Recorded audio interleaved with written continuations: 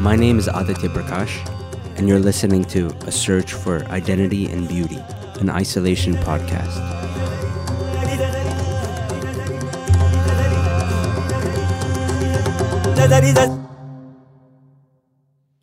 During one summer visit to Chennai, India, back in 1999, when I was 11 years old, and I'd visit Chennai during my summer vacation from school for my intensive Carnatic training. My teacher at the time, Sugandha Kalamegam, took me to this person's house. His name was Mr. Jaga. Now, he was a very knowledgeable Carnatic music aficionado, or Rasika as they're called. And he had an amazing collection of cassette recordings from old Carnatic concerts of the legendary artists. So Sugandha Auntie, as I used to call her, and I'm sure you all by now know that in Indian culture, we call anyone that's elder or senior to us auntie or uncle. But she was the teacher who instilled this obsession with collecting and listening to old concert cassettes as a learning tool. So she invited me to meet Mr. Jaga to have a listen to his collection. That day, I went to his house, and there was another person there that I got a quick glance of before he popped into another room and closed the door. He was a young, handsome-looking guy. As my teacher, Sugandha Auntie, was in conversation with Mr. Jaga, I kind of dazed off and started strolling around the house, looking at pictures and artifacts. But then my attention moved to this incredibly beautiful voice that was humming from somewhere in the house. I could hear it behind a closed door.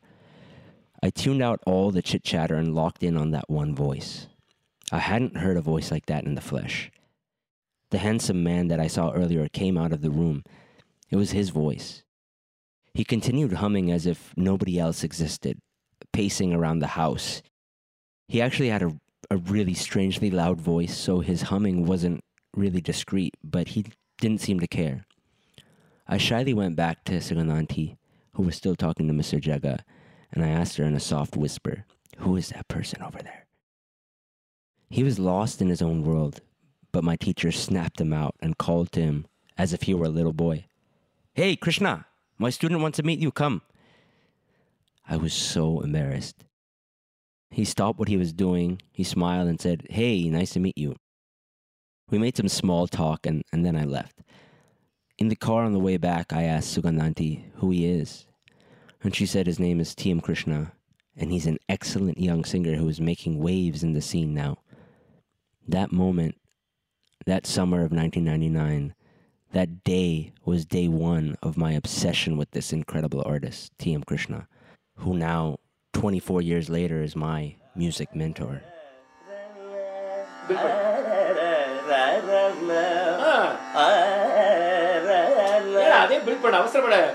See, don't be in a hurry. Don't be in a hurry.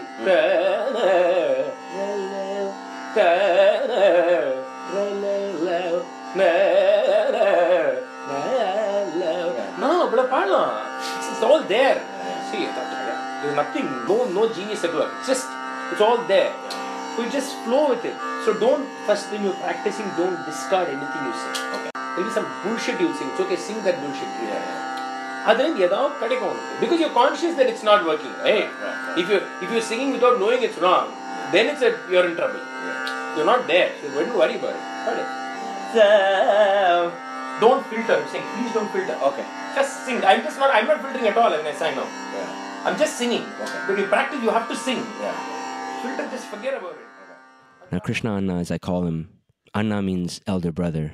So Krishna Anna has been a huge guide and mentor since the year 2016 in my musical journey, and especially in the creation of Isolation. My own personal relationship to Krishna Anna's music has been a journey in itself, going from obsession, emulation, at one point dislike and doubt, but now awe and wonderment. But no matter what, his music hits me at my core. It makes me feel rather than think. And I'd say this is rare in today's music. And I'm so happy to be having him on this episode.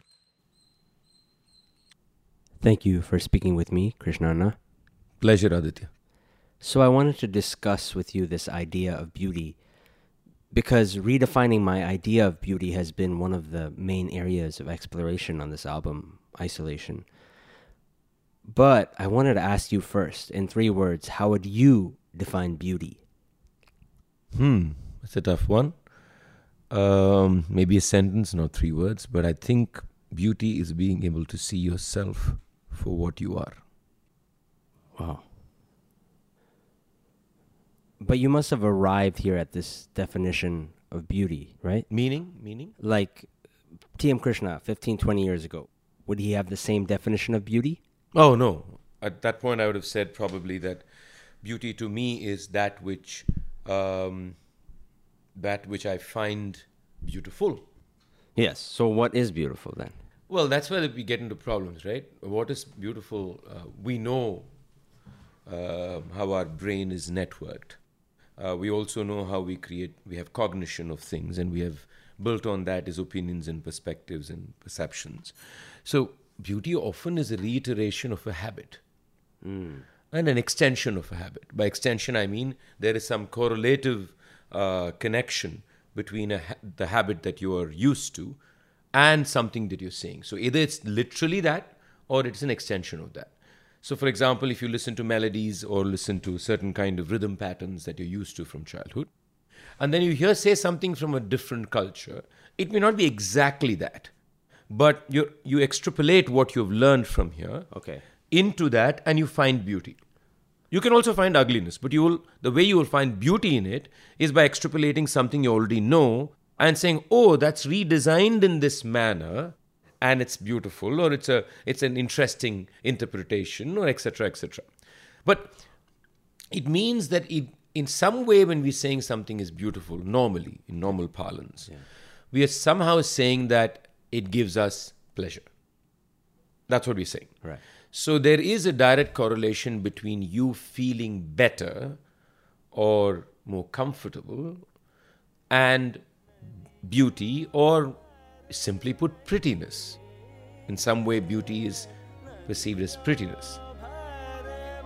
I realized my idea of beauty was a bit one-sided.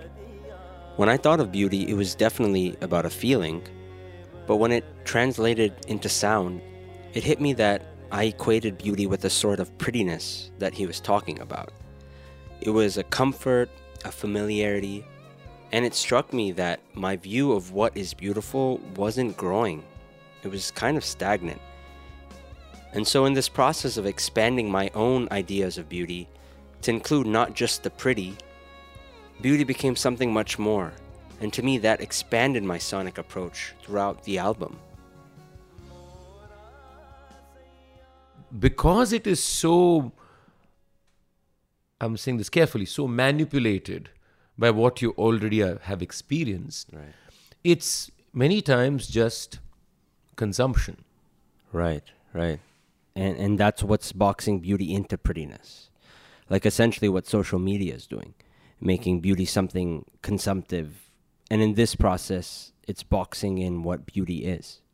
No doubt about it. For example, Instagram, I mean, it's a great place to start. It's made the physical aspect of what you are such an important communicative tool. But it is not, we love to use the word diversity, diverse, but we know that's not real. Right. We know what frames are beautiful, what kind of angles are beautiful. Yeah. How should a person dress and look on Instagram? What should they post? What filters do they use? This entire thing is a homogenizing methodology. It's also about your own physical appearance. Places like Instagram definitely create an issue there, because they are saying that you need to look a certain way, you need to sing a certain way, Right. You need to sing for a certain period or dance in a certain manner. So in all this, there is this idea of prettiness, of so-called perceived beauty and beautifulness. And these platforms, like every other platform, because we are in a way trained that way, are places where we homogenize the notion of what is beautiful. And we also make it aspirational. We also other people who don't conform for this, conform into something like this. We are othering people. We are making people feel nervous about putting something out. Does this look good enough? It also means we are manipulating who we are. You manipulate your tone, you manipulate your sound, you pitch correct to the point of ridiculousness. Right, Even if right. you say, okay, some amount of it is fine, it's a production, but you go to a point of sounding plastic and synthetic. Right? Right. So there is seriously something disturbing about this entire phenomena that we need to step back and think about.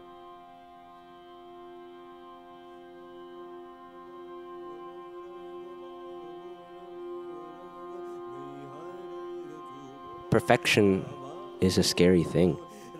Is it even real? Does it even exist? These standards of perfection that we've imposed on ourselves, is it producing something honest and real? I had to think deeply about that. There's so many times in this album I was just tempted to keep doing things till it sounded, to my ear, perfect. And after a while, I just needed to just go back to the first take where I screwed up, because there's an honesty in that. And letting go of this idea of perfection, the perfect take where I'm perfectly on pitch and perfectly in time, I needed to let go of this, because that doesn't exist.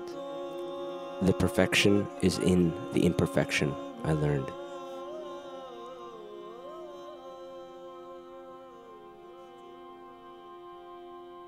So in the context of Carnatic music, what role does beauty play? Like, what is beautiful about Carnatic music? What is beautiful about Carnatic music? I don't think it's possible to even answer that, because a lot of it is also my habit. Yeah. Or your habit. So what I think is beautiful about Carnatic music at a very surface level could be just a question of conditioning. Yeah. So, but the more interesting thing is, okay, suppose I don't go there. Is there something that is in the construction of the form, in the way its various elements interact or coexist, participate? Is there something that is beautiful? Now, here when I use the word beautiful, I am not using it in terms of it being pretty. But I'm saying, is there something deeper in the way these communicate with each other that allows me to reflect upon myself or touches upon a deeper part of me that makes me pause, or that does something to that stomach of yours for no reason, right? Right. So I think that's an interesting way to look at beauty. It's to say, why have these elements been brought together by the human being? And why do they invoke something in you? Right. You could argue and say even that invoking is culturally specific. Mm-hmm. Maybe it is. But the fact of the matter is that jigsaw puzzle, when it comes together, it can communicate beyond a cultural habit, as long as it's just the jigsaw puzzle and not all the paraphernalia built on it. When you say paraphernalia, what exactly do you mean? Many people say, for example, Carnatic music doesn't reach everybody. If you actually see, is it the music that is not reaching, or is it the culture that is not reaching? That's the interesting question. So because when I hear you sing, sound doesn't just come from your mouth and pop into my head. Yeah. Or through my ears. It's coming through thousands of imageries of what that sound represents. So you sing a song, there is an image of the song, the sound has a cultural resonance, it has my home, it has my grandmother, it has my teacher, it has concerts I've heard, etc., etc., etc. I reminisce about the same song sung by somebody else, and then you do something new and say, I've never heard that before. This entire thing is coming through these layers of impressions, and then I'm saying, wow. Now flip it and say, think of a person who is not connected to Carnatic music, who's othered by this culture. Now what are all the layers of impressions through which the sound is coming?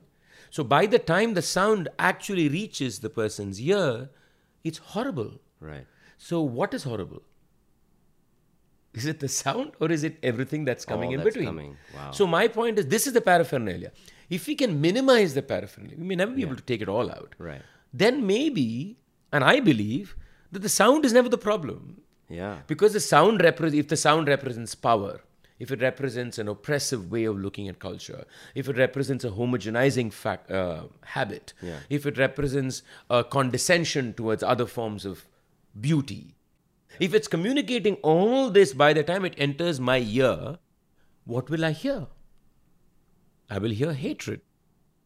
I will hear anger. I will hear something that's not for me. So this is what I mean. If I can communicate that coming together of the jigsaw and remove at least a large portion of the paraphernalia, then I don't believe that it needs to be culturally specific or culturally trapped. That's a better way to put it. Right. Culturally caught and trapped. Which also means many things. It can't be just about this. Yeah. It also means that the people singing have to be diverse. People listening have to be diverse. So then this whole question of breaking down the paraphernalia is easier. Right? Because then different kinds of communication start coming. The stories that are narratives that are built around the music then become far more complicated, far more open. Right. That allows for the breaking down of the paraphernalia. Isolation wasn't made to create an album. It was part of a search. It was a part of a journey for me. And that journey was about removing and shedding the paraphernalia that I've put around Carnatic music. It was about finding an honest relationship, a personal relationship to Carnatic music. Krishna asked me this question, what does Carnatic music mean to you? And I had no answer for that. Nobody's ever asked me that. The very core, fundamental, basic question that we should all ask ourselves with anything that we're doing. And I didn't ask it. After this process of a couple of years of just thinking about this, and with conversations with him and other mentors, I came to realize that Carnatic music is nothing besides raga, which is melody, sahitya, which is lyrics. And lyrics don't always need to be linguistic lyrics. And tala, rhythm. That is not culturally bound. That has no paraphernalia. That is something that is so universal. So to me, that open Carnatic music could be anything. Isolation is Carnatic music, but at the same time, it's not. And that was the exciting space that I wanted to be in.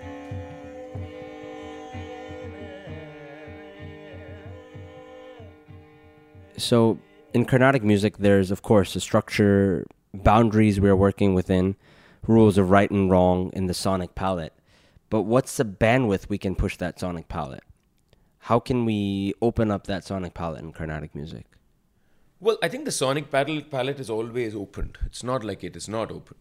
I mean, if you look at, I do think that, for example, the level to which we sing gamakas today has definitely increased from the past. I don't believe we were so intensive, at least in certain styles. Right. Very good.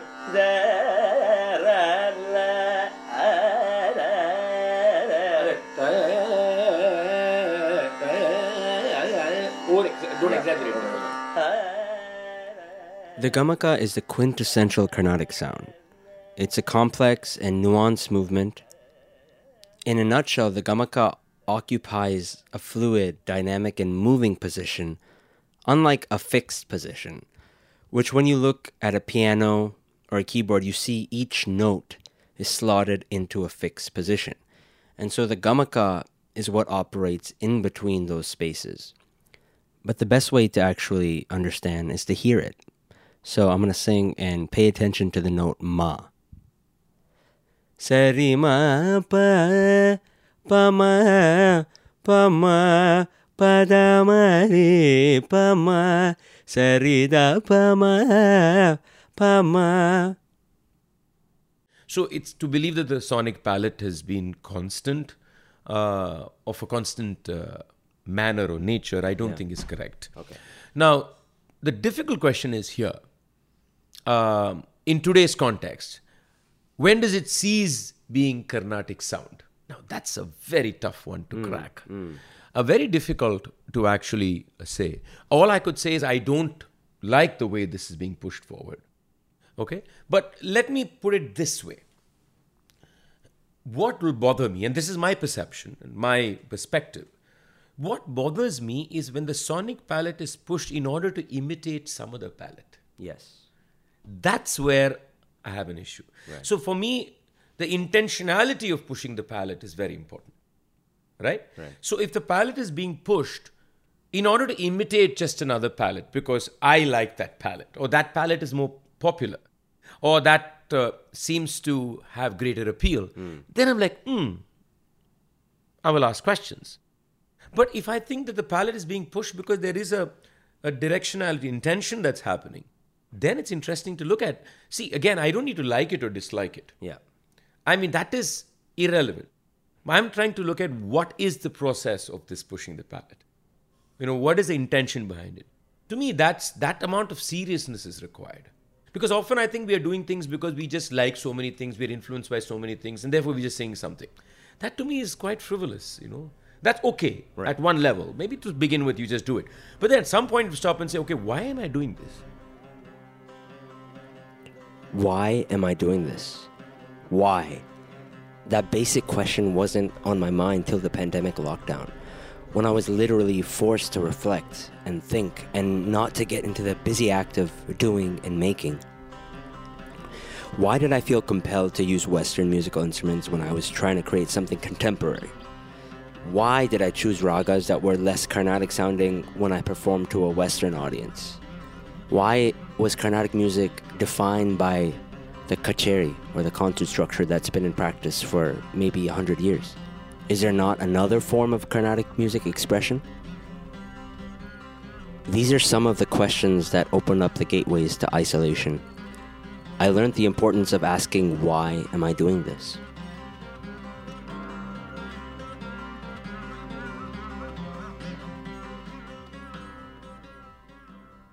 So if I was going to change the sonic appearance of, say, a raga, I mean, it requires a lot of thought. And also it means that it requires an artist to understand the past.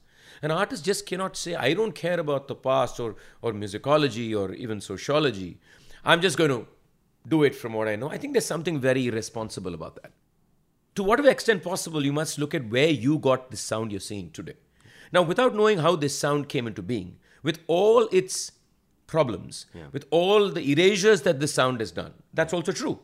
Understand all that, place it in today's context, and then say, okay, from this complex understanding of what I sing, where am I moving? Then I think there is seriousness to this whole conversation. Absolutely. Otherwise, it's just an individual doing what they want. Well, do what you want. I mean, I have not much to say about it. There's no roots in that kind of exploration. There isn't. Yeah. There isn't.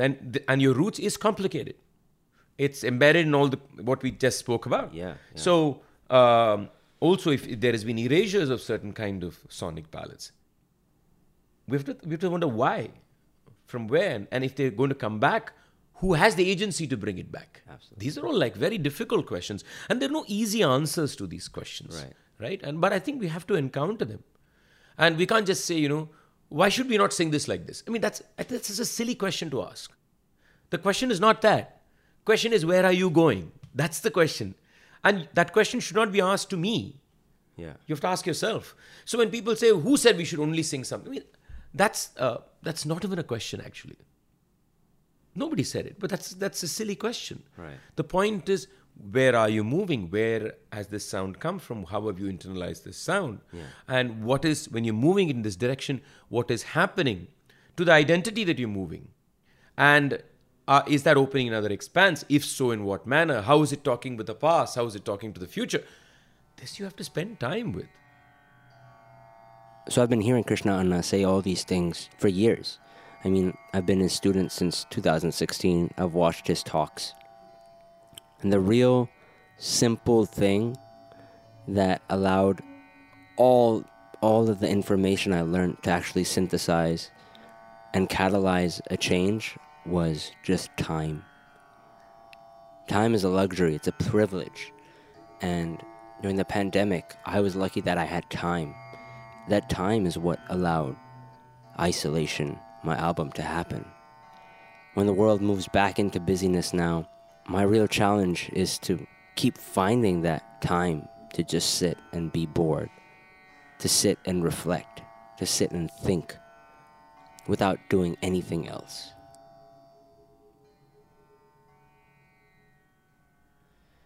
So when you were giving me feedback for one of my songs, Isolation, one of the notes you gave me was make it more messy, make it more distorted. And I've also heard you say in a talk that you now never do anything without a bit of messiness in it. So what do you mean by that?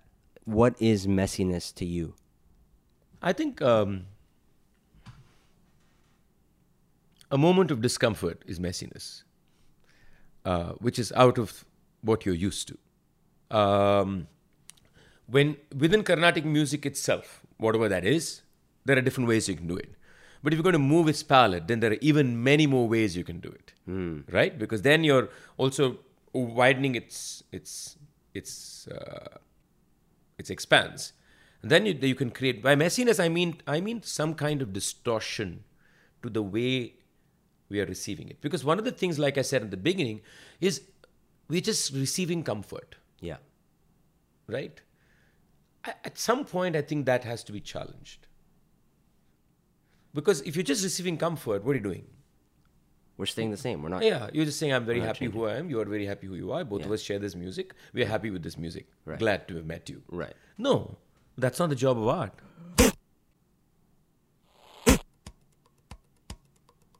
So I think that's what I mean. A moment of discomfort. It could be sound. It could be physical appearance. It could be a color. It could be anything. It could be also just silence out of the blue, just dropping. Any kind of sonic challenging of the normative is for me discomfort and messiness.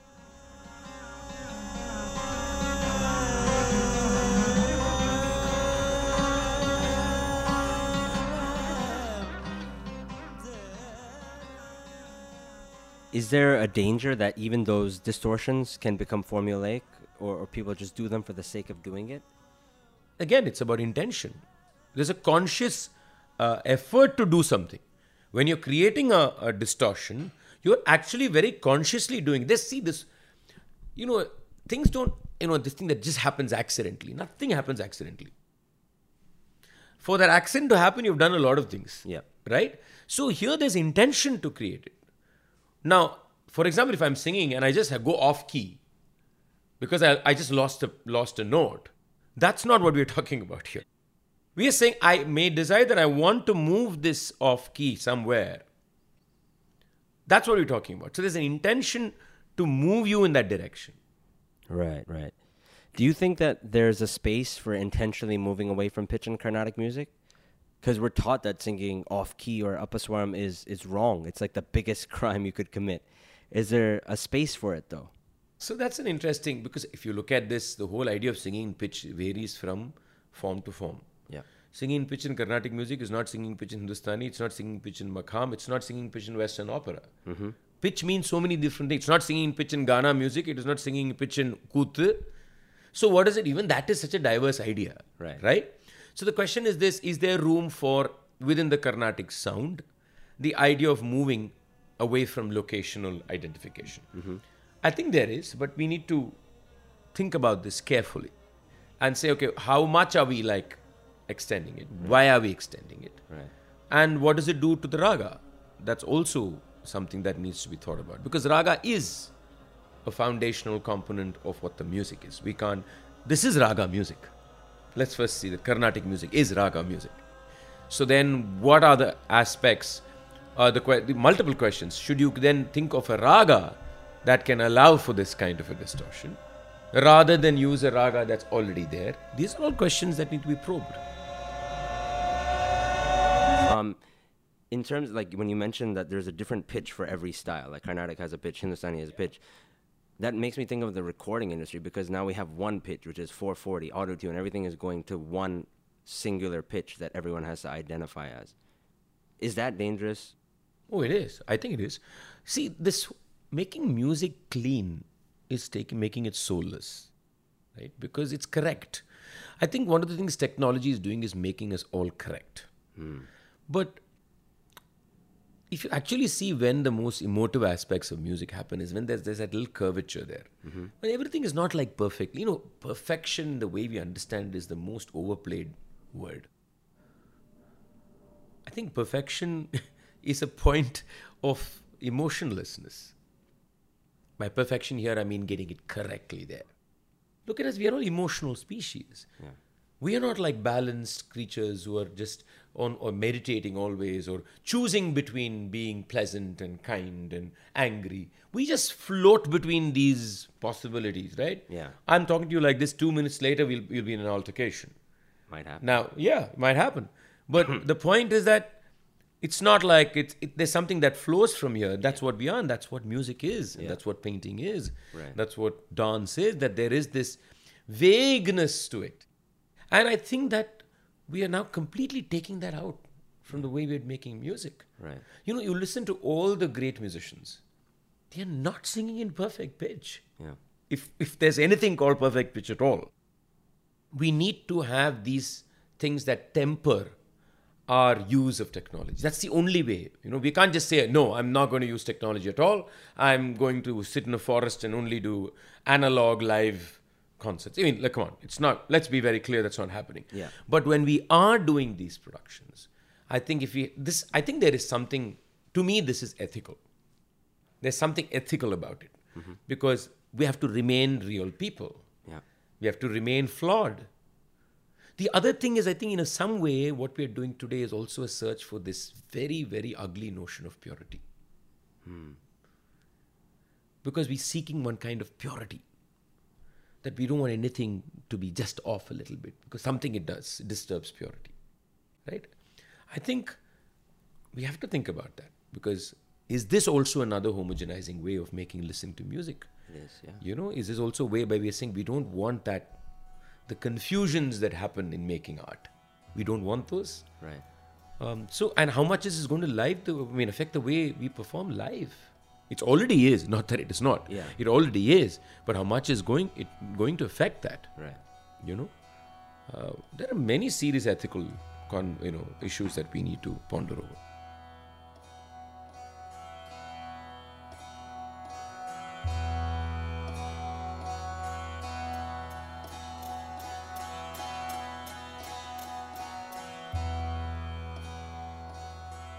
Art is there to challenge our self-centered, ego-filled existence. Either it is your own, or it is people who are imposing it on you. It could be either, depending on your social context and what kind of art and your degree of marginalization in society.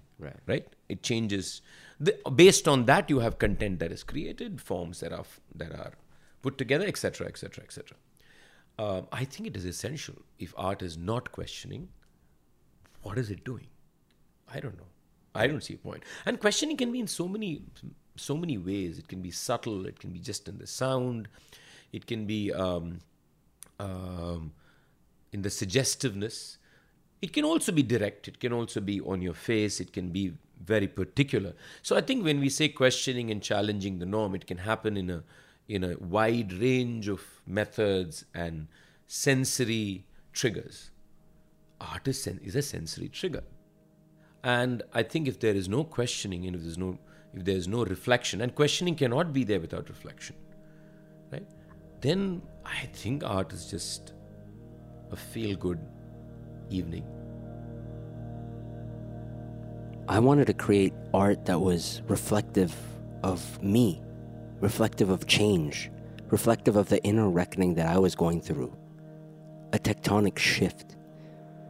There was a lot of ugliness I saw in myself and in the world around me, so the music I create should reflect that. I found so much beauty in this transformation, a beauty in the ugliness, and it brought me back to Krishna Anna's answer on what beauty is. Beauty is being able to see yourself for what you are. I finally understood it now. Beauty is a self-reflection. It's what allows us to grow and change as human beings, and that is beautiful.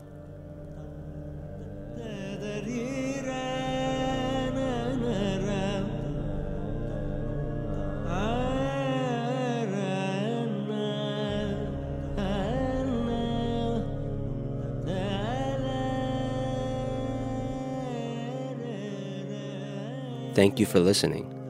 This podcast series was produced by Sushma Soma and myself, and the music you heard today was taken from albums of mine, Isolation, Diaspora Kid, Carnatic Roots, and of course, you heard some of my class recordings with T.M. Krishna.